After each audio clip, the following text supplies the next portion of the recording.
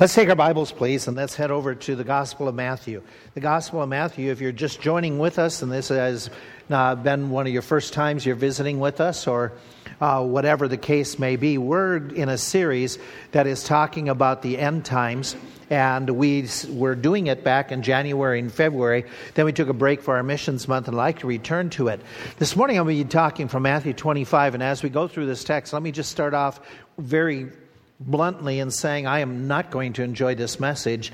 I already preached it once earlier today, and quite frankly, this is not a fun message to preach at all. You can see by the nature of the topic what it is and what we'll be discussing. And quite frankly, in my opinion, anybody who really delights in preaching about hell, I question their sanity. It's just not a fun topic, and yet it is a very critical, essential topic that we discuss because of the reality of it. In fact, if you haven't been with us, let me just do a little bit of rehearsing. And those of you who are with us, you remember some of this chart that we've been doing to get a sense of where we're at in the end time study. We are living in what we picture here, the church age. The time period since Jesus Christ has ascended to heaven, Pentecost happened, and up until Jesus Christ comes and takes us to heaven in what we call the rapture, where he will descend from heaven with a shout, with a command, with the voice of the archangel. The dead in Christ, those who have already believers who have passed away, they will rise first. Then we who are alive shall be caught up together with them in the clouds, and so shall we ever be with the Lord. We'll go back to heaven, and there we'll have what's called the Bema Seat judgment. We talked about those items already.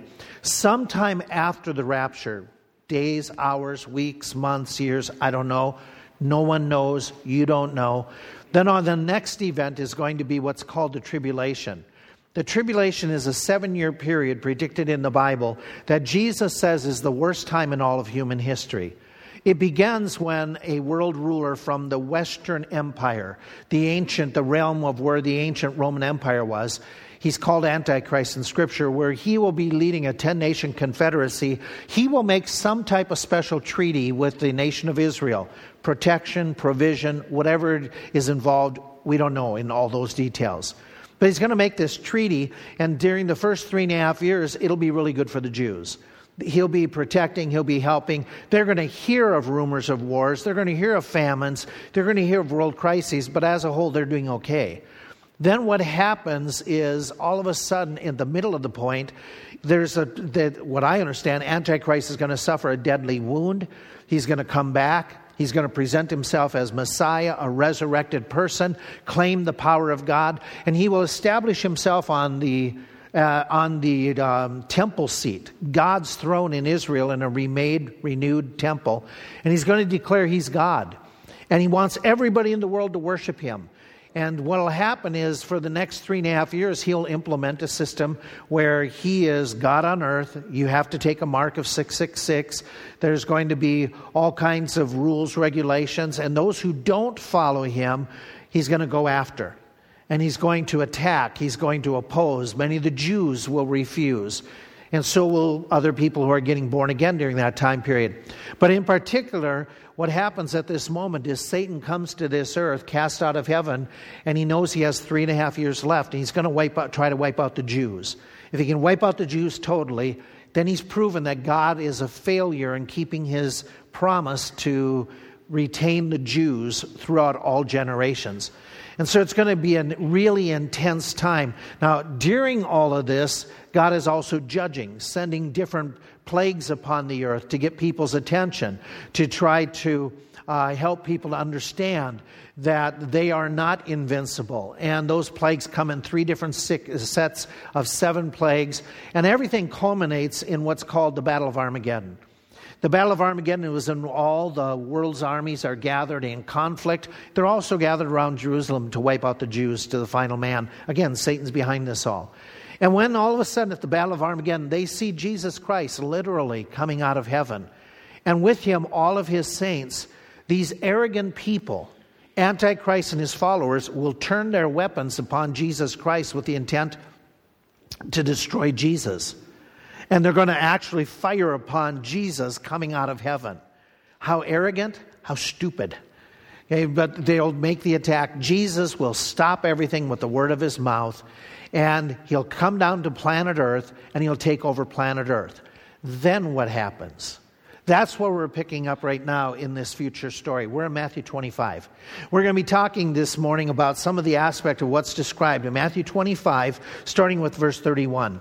When the Son of Man shall come in his glory, and all the holy angels with him, then shall he sit upon the throne of his glory. And before him shall be gathered all nations, and he shall separate them one from another, as a shepherd divides his sheep from the goats. He shall set the sheep on his right hand, but the goats on the left. Then shall the king say unto them on his right hand, Come ye, blessed of my Father, inherit the kingdom prepared for you from the foundation of the world. For I was hungry, and you gave me meat. I was thirsty, you gave me drink. I was a stranger, you took me in. Naked, you clothed me. I was sick, you visited me. I was in prison, you came to me. Then shall the righteous answer and say, Lord, when did we see you hungry, and when did we feed you, or did we see you thirsty, or give you drink? When saw we thee a stranger, and took you in, or naked, and clothed you? Or when did we see you sick, or in prison, and come unto you? And the king shall answer and say unto them, Verily I say unto you, inasmuch as you have done it unto one of the least of my brethren, you have done it unto me. Then shall he say unto them on the left hand, Depart from me, ye cursed, into everlasting fire, prepared for the devil and his angels. For I was hungry, you gave me no meat. I was thirsty, you gave me no drink. I was a stranger, you took me not in. Naked, you clothed me not. Sick and in prison, you visited me not. Then shall they also answer and say, Lord, when saw we thee hungry, athirst, stranger, naked, sick, or in prison, and did not minister to you? Then shall he answer them, saying, Verily I say unto you, inasmuch as ye did it not to one of the least of these, you did it not to me. And these shall go away into everlasting punishment, but the righteous into life eternal. What is happening here is the judgment that's called sheep-goat judgment, determining who's going to go into the kingdom that Jesus is establishing, the heavenly kingdom on earth, and who's going to end up in hell. And as this judgment plays out, and we're going to see more about it in the weeks ahead, we want to pause and look at what's this hell like? What's this heaven like that he's talking about? Because people are going to have to make a choice to say which one they want to go to. Do you remember this statue? What's it called? The Thinker. Okay. Do you remember the story behind it? I shared this with you a few years back. There was a sculptor by the name of Rodin who in the 1800s, he was hired to be able to make a whole type of a wall panorama that would be sculpted out of stone. And it would be put in a museum in France. It was to be like 20 feet high and wide. And he worked on it for 37 years and never finished it. Never ended up in that museum. And his whole goal was to present what is called Dante's Divine Comedy. Dante had written this description of what hell is like. And what Rodin was trying to do is picture people need to think about their eternal destiny. They need to think about, is hell a place I want to risk going to? And so we would ask this question today, what do most people think about hell? If you were to describe what some of your friends have said about it, what kind of comments have you heard when you say, well, what do you think about hell? What have people said to you? It's not real? What did you say? It's a party time?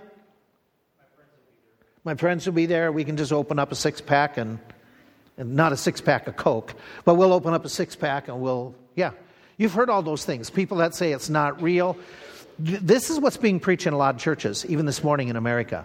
There's a theology that says universalism. Universalism says that nobody's going to end up in hell. Everybody ends up in heaven eventually. Well, maybe there's an exception to it, like a Hitler or somebody really, really off their rocker. But everybody else kind of goes to heaven. In fact, even the Catholic Church has a form of this, that those who don't end up in heaven, they end up in purgatory, and eventually they're going to burn their way out of purgatory and be able to go to heaven. If you pay enough money or you pray enough for your relatives, you can get them out sooner.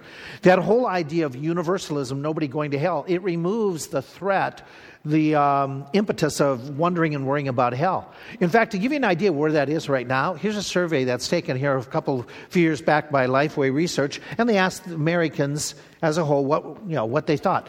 Jesus is God. 61% of Americans said they agree with that. That's a sad number. God accepts all type of worship and all types of religions. No matter, all roads lead to Rome, therefore, whatever you believe. 65% say I agree with that.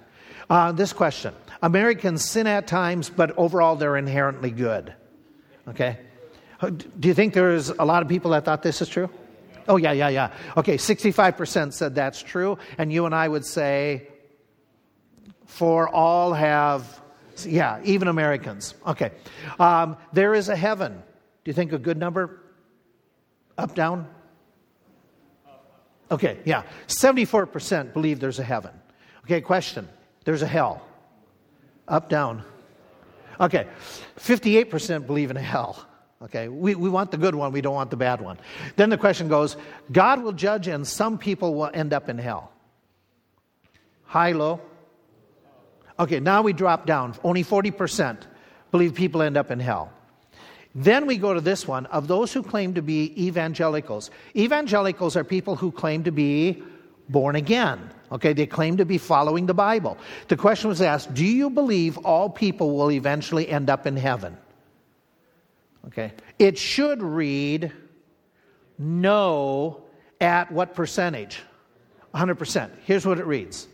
65% of, 0% should be what it should read. Okay, nobody should say all people end up in hell. I was reading it worse. Do you believe people will end up in heaven? 65% of those who claim to be born again and be Bible believers believe everybody's going to end up in heaven one day. That's terrible. That's terrible theology. That's terrible. I wonder if we did a survey here, if any of you are thinking, wait a minute, hell is not real, heaven is real, and we're all going to end up there one day. I have news for you. The Bible clearly states that not everyone will end up in heaven one day. That people will end up in hell. And then others say, well, that's not so bad because I'll have a time to party with my friends. And quite frankly, I don't believe there's a hell. This is it. Hell is my job. Hell is, someplace here right now. Hell is my marriage. Hell is Washington, D.C. There's all kinds of comments made that it's alive and well on planet Earth, and that's just not true. And here's where most people are. Even if it exists, and some people end up there, most people will end up saying, as for me, I'm not going to end up there. Okay, but what does the Bible say? And that's where we need to be in this study. We don't care about what a survey says. We care what does the Scripture say. What does the Bible teach us about heaven and hell? So this morning I want to talk about hell. This evening I want to begin talking about heaven and what the Bible says about that to give clarification, to make sure that you who are Bible believers and followers, that you understand totally what the Scripture says. Hell is, number one, based on this passage we just read. Number one, it's an actual place. It's a real place. It is an absolute certainty that it is around. In fact, let's just do this. Jesus spoke of it. Look at the text already. Look in verse 30, 41, and 46. Jesus made comments about it. He described it. He called it an everlasting fire. He's making it clear that some people end up there. He equated the reality that there is a heaven, there is a hell. If you don't have a heaven, you don't have a hell. And so Jesus himself, he believes, in fact, he spoke about hell more than any other Bible character. In fact, the Bible in the New Testament speaks more about hell than it does heaven. And we've given you some of the statistics. Some of the comments by Jesus through just one gospel, just the Gospel of Matthew. Here's what he says. Whosoever is angry with his brother without a cause is danger of hellfire. Jesus says that some shall be cast into outer darkness where there's weeping and gnashing of teeth. Jesus said, fear not them that can kill the body but are not able to kill the soul. Fear him who is able to destroy both body and soul in hell or Gehenna. Gehenna is a term Jesus used 11 or 12 times in the New Testament. Gehenna, do you remember what it was? There was a place that was called Gehenna when Jesus was ministering. What was it? Yeah, it was a garbage pit. It was outside of Jerusalem, and it was in the ravine down below, and it was called Gehenna, and it was the idea that this is where all the garbage went, and then there was perpetual burning and burning up the garbage. Also, they put certain bodies in there. People who were criminals, people who weren't claimed when they died, paupers, whatever. their bodies would be cast into this dump. And again, there would be that burning, and there would be where the worm dies not. It was a place of stench and corruption that was outside the city of Jerusalem. It was Gehenna. Jesus compared Gehenna to what he pictures hell as. He went further and he says, and again, this is just one book of the Bible. He makes comment that his angels are going to go forth, gather people, and some shall cast into the furnace of fire. He made comment in further on that those shall be cast into the furnace of fire, where there shall be wailing and gnashing of teeth. Further on, he says, if your right hand or if your hand or your foot offend you, it is better enter into life maimed and halt than to have both hands, both feet, and be cast into everlasting fire. He talks about your eyes, the same thing. It's better to be maimed, in other words, to take some really drastic measure to change rather than end up in hell. So we know that hell's a real place for several reasons. We know Jesus believed it. So if we're going to deny hell, you're denying Jesus. You're questioning him as an authority, as somebody who's perfect, as God telling us the truth and not trying to deceive us. We know that the apostles considered it a real place multiple times in the New Testament, that they are referring to it. In fact, it's mentioned 234 times in the New Testament alone. Going throughout the Bible, the idea of hell is 10 times more mentioned, 10 times more than heaven is mentioned. So it's a theme throughout the Bible that there is a hell, which makes perfect sense because there is a punishment, there is consequences for sin. We understand that. We know that innately. We know that there's a right and wrong. We have a conscience. We know that if we do wrong, there's going to be some consequence. Well, the Word of God talks about it. The Word of God makes it very clear that the wages of sin is... Okay, there's a consequence. We know that the Word of God says, be not deceived. God is not mocked. Whatever a man sows, it's going to come back to him. We know this from the book of Romans. The wrath of God is revealed from heaven against all ungodliness and unrighteousness. God's rules for a moral code demand that there's some type of punishment for those who violate it. We understand that. We know that. And when we look at some of the terms that Jesus used about this punishment, it tells us that the punishment is severe. For instance, God so loved the world, and he sent his son so that the world would not perish. Has an idea of something really drastic. The idea of whosoever shall call upon the name of the Lord shall be saved from something very serious. Those who are not born again. Jesus came to seek those who are lost. It isn't something minor. The whole concept of Scripture is if you sin, there's a consequence, and that eternal consequence is really, really something bad. He describes it, calls it hell. That fits with what happened to Jesus. When Jesus died on the cross, Jesus did not die for his own sins. Jesus was sinless, innocent. The punishment that he took was not for what he had done wrong, but, he became sin for us, he who knew no sin, So he took our punishment. Well, think about how he suffered. What he was suffering while he was on hell. It talks about Christ dying for the ungodly, that while we were yet sinners, he died for us. Being now justified in his blood, we shall be saved from wrath.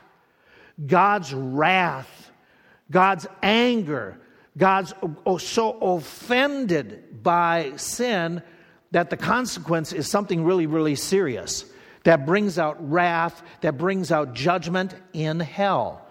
Like hell. It's again, the reason people minimize hell is they minimize the holiness of God.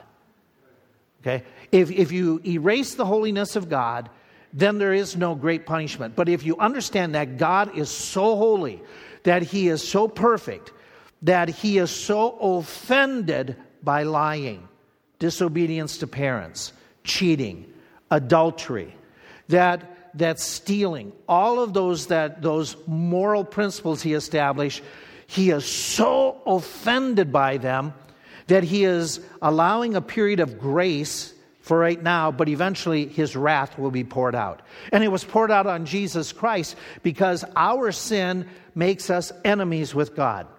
When we were enemies, we are reconciled through Jesus Christ. But as enemies, if we don't have Christ's forgiveness, we're going to experience God's total warfare, God's total, attack being hell, his wrath upon us. Here's what Isaiah described Jesus went through. He was wounded for our transgressions. He was crushed, is the idea, for our iniquities. And so by looking at what Christ went through, that gives us a little bit of an indication. His serious sufferings, that's how God feels about sin. That is how bad hell will be. It is that something that even God turned against his Son who took our sin. And so we have all of this that's describing, that tells us and helps us to understand hell is a real place. Now some of you sit here and say, well, if it's real, then where is it? Where is it? Okay? If it's real, we should be able to see it. If it's real, I won't believe it exists unless I can see it. Well, there's a lot of things you don't see that are real. Okay? In this place, there's a lot of places I have not seen. I have never seen Texas. Does that mean Texas is not real? Okay. You do this with all kinds of places that some of you have seen these, but some of us, like me, I took places that I've never seen. I've never seen any of these places. I've never been to some of these places. Does that mean those places don't exist just because I didn't see them? How foolish for me to make that statement. Because I didn't see it, it doesn't exist. I can't see it now, it's not real. Well, that's as foolish as saying, I don't believe in hell because you can't see it. You look at these places and you know that they're real. There's evidences. There's people who have testified of them. People who know. Look back in history. None of us have seen the Roman Empire, but we know it happened. None of us have seen ancient Babylon, but we know it existed. There's evidences, there's indications. So in the scriptures we have evidences by the moral law, because of the idea of consequences that happen because of the moral code, because of the statement by people, because of the stories that we have, accounts of people who are real people who were there. We have all kinds of evidences that hell is real. For instance, none of you, I can't imagine a single one of you ever visiting Genola, Minnesota. Any of you ever see Genola, Minnesota? Okay. Ono is small. Genola is smaller. Okay. And you say, oh no, there can't be something smaller. There is. Genola, when I was growing up, was about a half mile from my house. Genola had one gas station, one grocery store, and 2 bars. Okay. Now, since I've been an adult, about the last time I drove through Genola, maybe 10 years ago, the grocery store is closed. The gas station is closed, and 2 more bars have opened up. So Genola is a place that is 4 bars. How do you know it's real? Because you're believing what I'm telling you, and because I'm an eyewitness to Genola, not the 4 bars, but what it used to be. Okay. Okay, and you're taking my word because I was an eyewitness. I saw it. I walked through it. I lived there. I did pranks there. I spent years in that region. So you believe me. Most of you do. Okay, you believe me because I'm giving you a verifiable witness. Jesus Christ gives verifiable witness. He saw hell. He visited it. He knew what it was about even before he came to this earth. Jesus knew of hell. We believe his witness. Hell is a real place. But you say, well, exactly where is it? Well, it's not where you want to take a plane ticket to. Okay, it's not a place you want to go and spend vacation in. It's not a place you can. Okay, but here's what I know from Scripture, and I can't go here's what Scripture says, and I can just stop right there with it. Okay, when we look at Scripture, I know what I was getting at here. There are many spiritual things that you don't see in the spiritual realm. You don't see God, but you know He exists. You have never seen Jesus Christ in the flesh, but you accept that He exists. You have never seen heaven, but you accept it's real. You have never seen angels. Oops, that one I've done the same thing. You don't see angels. They're not visible, but we know that they interact. They're near us. They're around us. And so we accept the real. So just because something's in the spiritual realm doesn't mean it doesn't exist. They do exist, though we can't touch them, feel them, experience them physically. They are real, and they're really happening right now. Well, the same thing is true with hell. And we say, okay, exactly where it is. I can't get there. I can't visit it. But here's what I know from Scriptures. Whenever hell is mentioned in Scriptures, it's always with a downward look. somewhere below the planet Earth. I don't mean all the way down on the other side of the world, so China is hell. That's not what I mean. Okay, we're saying somewhere, with the idea that it's Earth, somewhere within Earth is the indication that this spiritual place coexists with the physical in that direction. The reason we say that is passages like this. Jonah was in the belly of the well, so shall the Son of Man be 3 days in the heart of the earth. Now, some of you are going to say, well, that doesn't mean he went to hell. That's just talking about he went to a grave. And the grave was the heart of the earth. No, you're mistaken. Okay? Because we have other scriptures that tell us that when he went to the heart of the earth, he went beyond the grave. We'll be looking at this more in depth tonight. But there's a passage that tells us that when he went there, he preached to the spirits in prison because they formerly did not obey God when God's patience waited for them during the days of Noah. And so when he went to the heart of the earth, he was interacting with other souls of individuals who had in previous generations rejected God's provision. That wasn't his grave, that was somewhere larger, bigger, where more spirits and souls were, that there was interaction. In fact, Ephesians describes it this way. It talks about Jesus was the first to ascend and open up heaven. In that same text, also, he descended first into the lower parts of the earth. And then it says, he that descended is the same that ascended up far above all the heavens to what we know as heaven today, that's somewhere up there. And so we get this clear indication, heaven's that direction, hell's that direction, heaven's that direction. Okay, other passages, if we were to go through several, and these are just a handful of passages that talk about hell and give you the idea that it's lower, it's underneath us, it's a spiritual place somewhere this direction. That's the best I can tell you, okay, that I know. Somewhere where Satan's going to eventually be cast into the bottomless pit, wherever that is. And so, direction, place, it's an actual place. Jesus believed it. It's down this direction. Here's a question that someone asked, and I just got into a conversation 3 weeks ago with an individual that said, well, is hell only something in the future? Well, according to Matthew chapter 25, it is future. Okay, it's talked in this passage as in the future, after the tribulation, Jesus is going to cast some into hell and some are going into the kingdom. So it's future. But if we remember what we just read a few moments ago, verses I put up here, Jesus during his lifetime, he talked about hell as being a present reality, a threat. You want to cut off your hand, you want to cut off your eye rather than end up going into hell. That was a present threat. And so hell is back here in Jesus' day. Hell is up there in the future time. In fact, Jesus gave a lengthy account of hell. Luke chapter 16. Luke chapter 16. I appreciate you staying with me. Jump to Luke chapter 16, please. In Luke 16, Jesus is describing and gives a real life example of what's happening while he's preaching of what's happening in hell. Some of you might say, well, this is a parable. He never describes it as a parable, which normally he did. He would say the parable means this or whatever. He didn't do that in this passage. And never in a parable does he use proper names. This account, he uses the name Lazarus, a proper name. So I'm assuming then what that means is this is not a parable. This is not a made-up story. This is a real story with real people that Jesus has names to. And he's telling what happened to a man called Lazarus. It says in verse 19, there was a certain rich man, which was clothed in purple and fine linen, who fared sumptuously every day. In other words, he went to Shady Maple every day. And there was a certain beggar named Lazarus, which was laid at his gate full of sores, desiring to be fed with the crumbs which fell from the rich man's table. Moreover, the dogs came and licked his sores. And it came to pass that the beggar died and was carried by the angels into Abraham's bosom. What's that? I'll talk about tonight.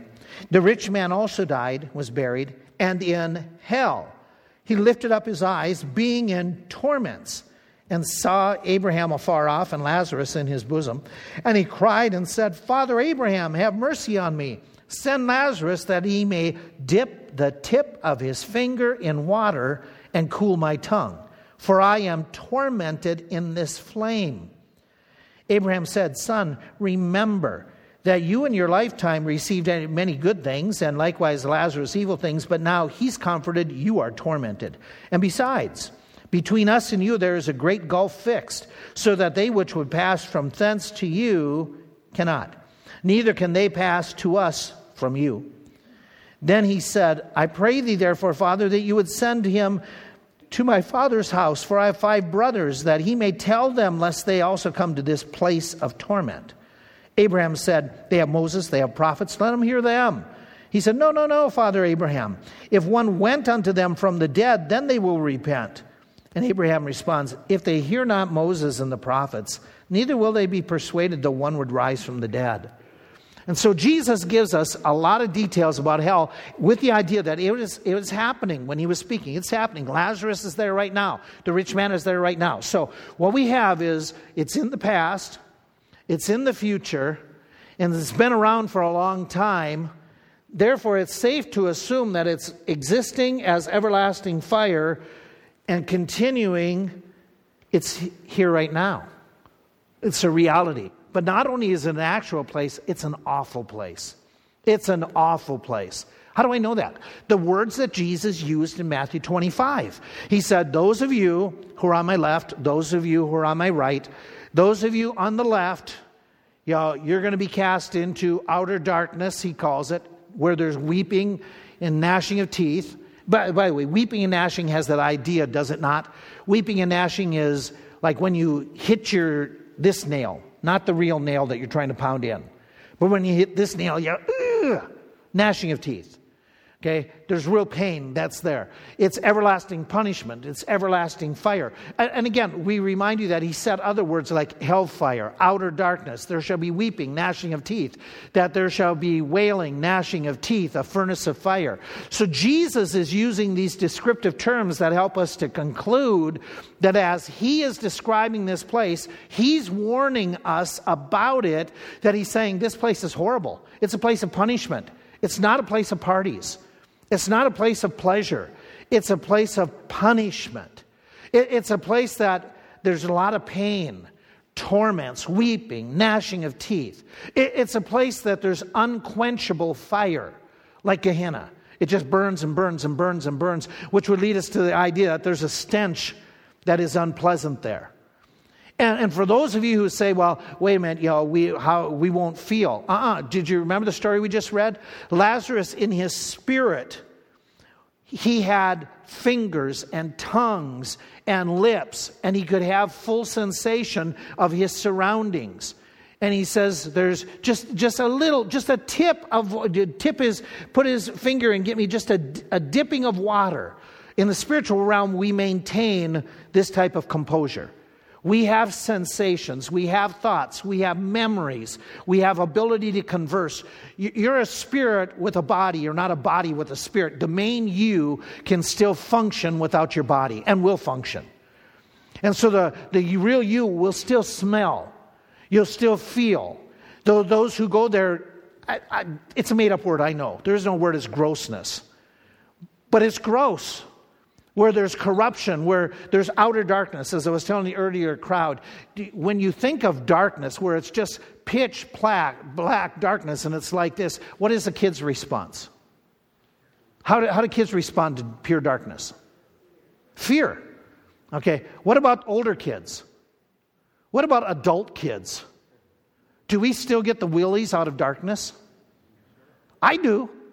When I'm here in this building and it's dark, I was telling your crowd, we have doors that have gotten old that sometimes when the doors close, those clips don't latch all the time. So the door props just a little bit by that latch not giving way so easy.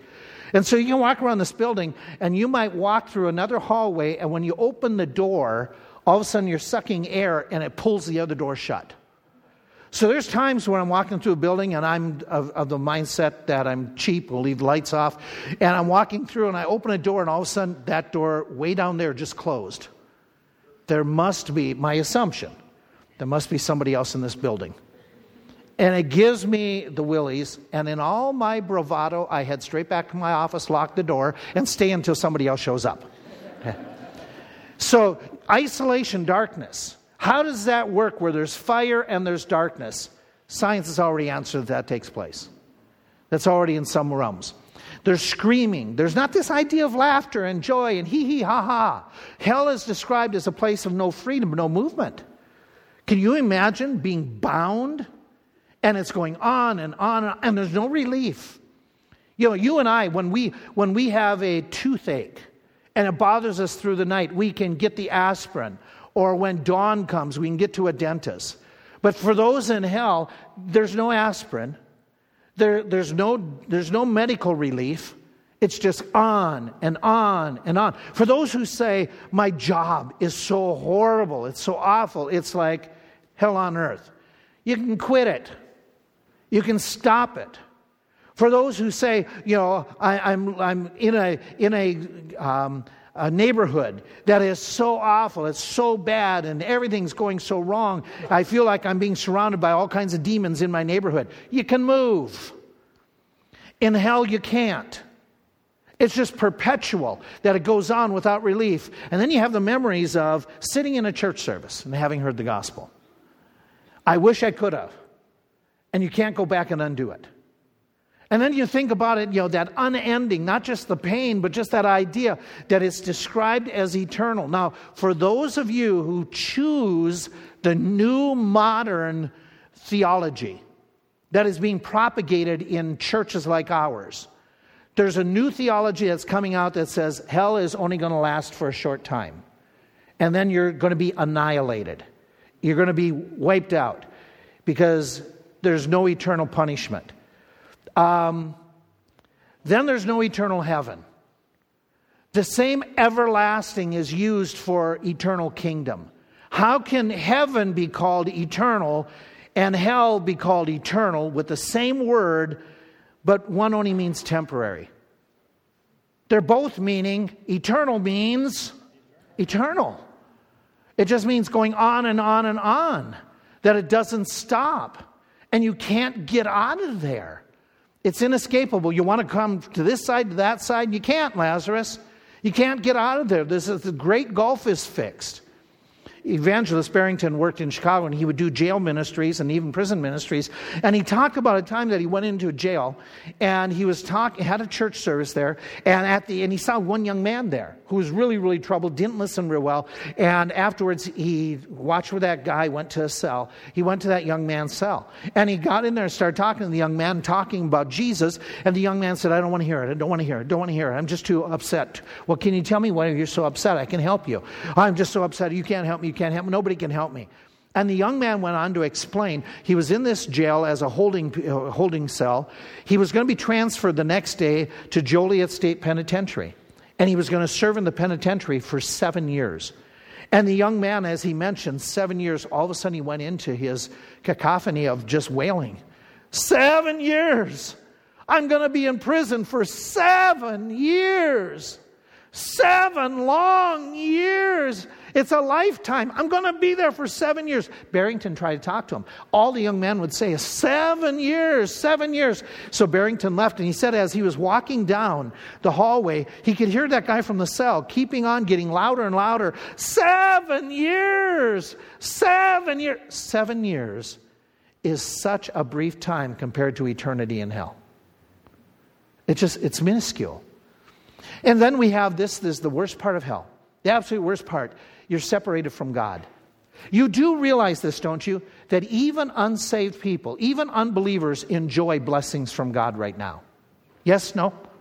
Yeah, they have life. They have air. They have water. They have food. Those are blessings from God. All good and perfect things come down from the Father in heaven. And so even people who are not believers at this point, those individuals have blessings of God. When people end up in hell, that's it to all blessings. They don't even have the crumbs of blessings that fall upon you and then they get the residual. There's nothing in hell. There's nothing. The wages of sin is death, separation. When we die physically, our spirits separate from our bodies. When we talk eternal separation, it's eternally separated from God, where there is no answered prayer. There is no blessings. There's not even overflow of blessings that come from other people.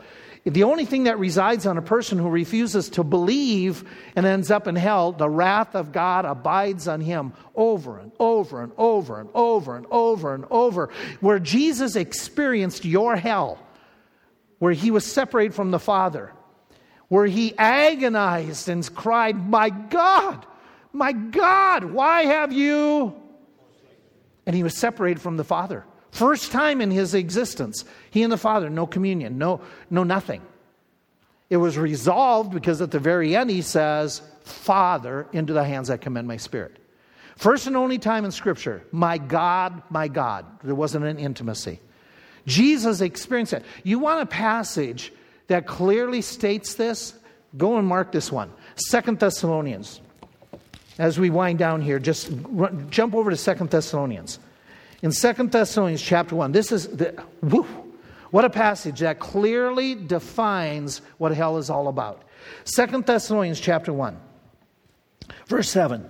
To you who are troubled, rest with us, when the Lord Jesus shall be revealed from heaven with his mighty angels. Okay, now we're talking about that judgment of Matthew 25.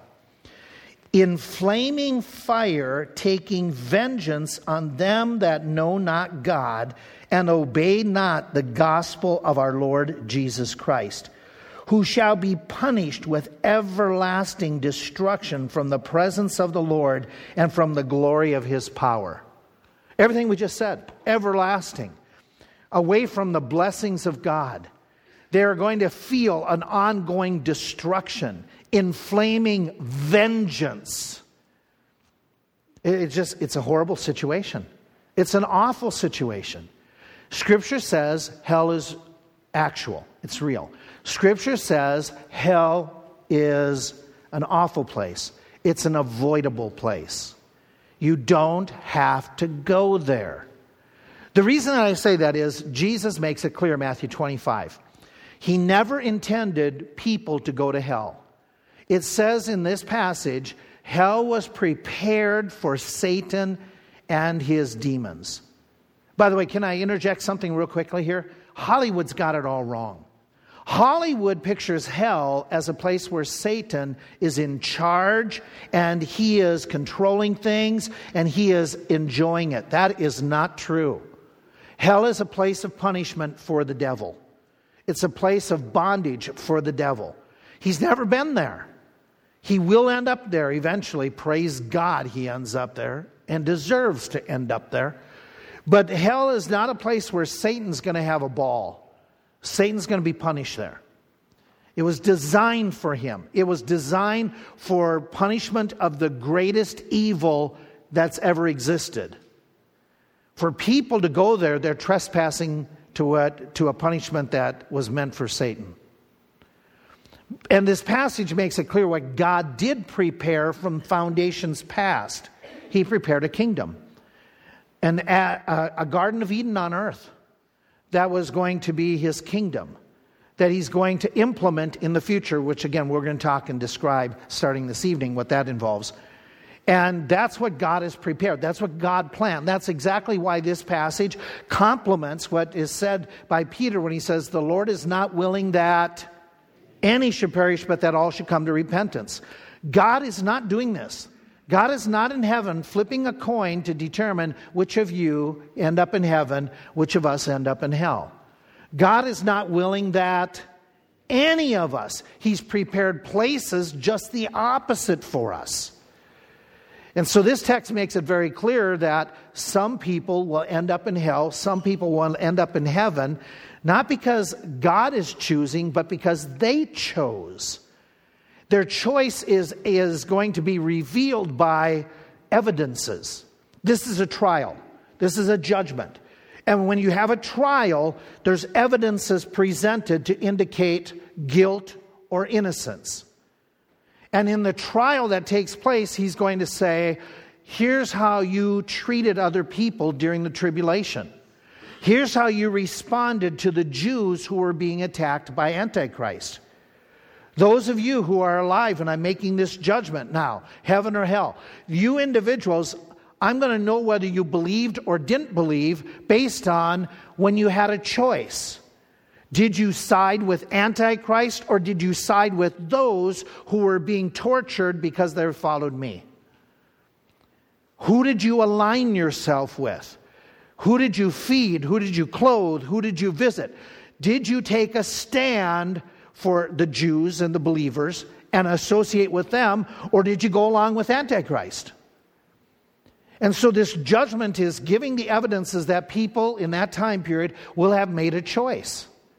A choice of following Christ or a choice of following Antichrist. And so when we come to this, it comes down for you and me to pause and do our own thinking about eternity.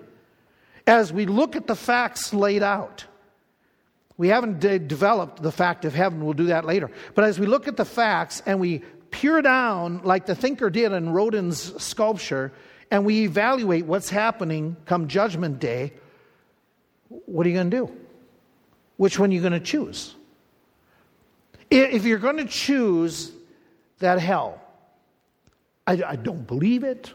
It's going to be a party time, despite what you said. I'm really not scared. Then do nothing. Just continue what you're doing. The reason I say that is you're a sinner already. All of us have sinned. Every single one of us has sinned. And the wages of sin is going to be eventually hell. So you don't have to change because you're already got a ticket to hell. You already have a spot reserved for you because you've chosen to sin, like I have chosen to sin. Like every one of us have chosen to sin. But you who continue to sin and have no response towards the gospel, you need to understand that, and this was me. This was me at 16 years of age. This was every one of us at some point in our life. We were condemned to hell already. Since we were sinners, we already had the condemnation that we deserve to go to hell. If we get a wage, a payment for what we deserve, every one of us right now would end up in hell. There's not a one of us who is good enough to get into heaven by ourselves. We would end up in hell. So with that in mind, if you want to go to hell, do nothing. If you choose to say, okay, I don't want to perish, well, then you got to do something. You got to respond to what God did. God sent His Son into the world so you would not perish. So what do you do? What do you do? How do you respond to Him? He came that you might be saved. Here's what you need to do. One, you need to repent. We had somebody visit our service here a few months back that they said repentance, turning away from sin, regretting sin, remorse, inner as well as outer reaction to say, I don't want to continue doing what I've been doing. I want to change. They said that it's never found in Scripture, that there isn't an idea of repentance. Really? What Bible are you reading? Okay. Repent and believe the gospel. I say, except you repent, you shall likewise perish. Repent, therefore, and be converted, that your sins may be blotted out. Repentance, God now commands all men everywhere to repent. The Lord is not willing and desirous that any should perish, but that all should come to repentance. Repentance is in the Bible. People need to turn from sin. They need to turn to the Lord and saying, basically, I am so sorry that I have sinned against you. Then what do you do? Then what do you do? You need to accept God's gift of salvation. Salvation is not something you earn. It is something that God gives you purely as a gift. None of us deserves it. And that gift is eternal life. How do I get it? What do I do? For whosoever shall call upon the name of the Lord shall be saved. You have to personally pray and ask Jesus to forgive you personally of the sins you have committed and to give you the eternal life He bought by dying on the cross for you. Neither is there salvation in any other. There is none other name under heaven whereby you get saved. If any of you dare stand before God one day and you say, Jesus, I should get into heaven because I'm a Baptist, you're going to end up in hell. Nobody gets into heaven because they're a Baptist. If I would be an absolute fool to go against the Word of God and say, I deserve to get into heaven because I was a pastor. There's no other title, there's no other name to get into heaven than Jesus Christ. Jesus is the way, the truth, and life. No man comes unto the Father but by Him. And so there's a choice you got to make. Are you going to repent and ask Jesus to be your Savior and trust in Him? Forget the baptism, forget going to church, forget all those things. They're good. There's a place, but after you accept Christ as your Savior, are you willing to do that? Or are you going to trust in yourself? Just take your risk with your church, your baptism. There's a gal that, true story, this Jan Davis, she was one of those individuals that for a career she did parachuting. She was a stunt woman in several movies, and so she was famous. She also got into not only skydiving and parachuting, she got into what's called base jumping. You familiar with that? It's where you go on a cliff and you jump off, and then you take your parachute and so she's done it several times, and she was with groups and did over 70 different times that she base jumped. Well, in 1999, she joined a group of base jumpers that went to Yosemite National Park, and they did a protest.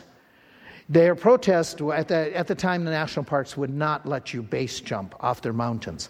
And so they were going to protest with the idea that it is safe. Nothing happens. Nothing can go wrong when you jump off a mountain. And so they were going to show this. And so they formed this protest group, and they knew they would get arrested when they came to the bottom. They had the TV cameras all there. It was all publicized. And she was one of those group that she was going to jump, and they knew they'd get arrested at the bottom. All their equipment would get confiscated, but then they'd be able to go to court, and they'd be able to fight, and prove the safety of base jumping in court, and maybe get the rules changed. So they get there that day, and she doesn't want to lose her one outfit that she's used to using. And so she borrows somebody else's outfit that she had just met there on that day. And so she gets to her thing, and she leaps off, and her husband down below, as he watches her fall like a rock, he says, I told her she should have wore her own chute. I told her she should have wore her own chute. She should have wore her own chute. Okay, because the chute that she was wearing, the ripcord was in a totally different spot than what she was used to. And as a result, let's just say she didn't get arrested. Okay? She trusted the wrong thing. People who trust in something that looks, that is close to, that's not going to be good enough. It's Jesus you need to trust in. You need to trust in Jesus. So we bring it all together and say, okay, what are we going to do with this? Okay, number one, if you are not born again, if you are not sure that you are headed for heaven, if you do not know, you don't recall a time, a moment, you don't remember, young person. You say, well, Mom and Dad told me I did it when I was a little, but I don't remember. I'm just not sure. Or you're here today, you're visiting, you're watching, and you say, I don't know for sure. You need to get saved. You need to get saved by repenting of your sin and calling upon Jesus. In fact, as we're going to sing a song at the end, those of you who are here, if you are not sure and you say, can somebody show me what I need to pray, we're going to have staff go to that door right there.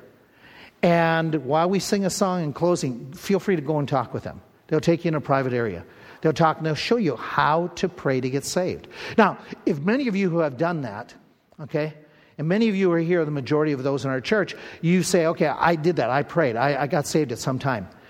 Then you and I need to remember something. We get busy with a lot of things, and a lot of things are good. But we need to remember our primary task of glorifying God and serving Him includes fighting the big battle. The big battle for us right now is not... You're gonna start throwing hymn books if they were in the pew. The big battle is not recovering America. The culture war is going to continue this direction. As much as I don't want it to, the Bible predicts in the latter days things shall get worse and worse. We want to make an impact. We want to slow it down. But the reality is it's going to go down the tubes. Our big battle is supposed to be winning souls, getting people to become disciples of Jesus Christ. Because even if we could turn around society, that doesn't mean individuals have turned around. Individuals need to repent. They need to be converted. So we need to focus on the big battle, guys. The big battle of getting out the gospel, talking to your friends, your family, your neighbors. I can't help but think this. If you're truly born again, and I am, I've accepted Christ, many of you have too. When I do a sermon like this, a study like this, I can't help but just to pause and say, thank you. Thank you. Thank you that I am not headed for this place anymore. Thank you for saving my soul. Thank you for letting me hear the gospel. Somebody coming to me. Somebody sharing with me. Thank you, Lord, for hearing when I prayed to you. Thank you. Thank you. Thank you for saving my soul. As we pray to the Lord this morning, join me as we do it with song. Some thank the Lord for friends and home, for mercy sure and sweet. But I would thank Him for His grace. In prayer I would repeat. Thank you, Lord, for saving my soul. Thank you, Lord, for making me whole. Thank you, Lord, for giving to me thy great salvation, so rich and free. I trust in Him from day to day. I prove His saving grace by this song of praise to Him until I see His face. Thank you, Lord, for saving my soul.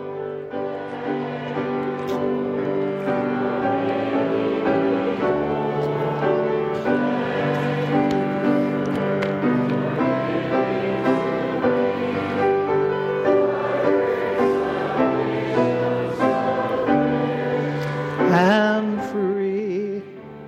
Thank you, Father. Thank you, thank you, thank you. We love you. We appreciate you for your salvation. Amen.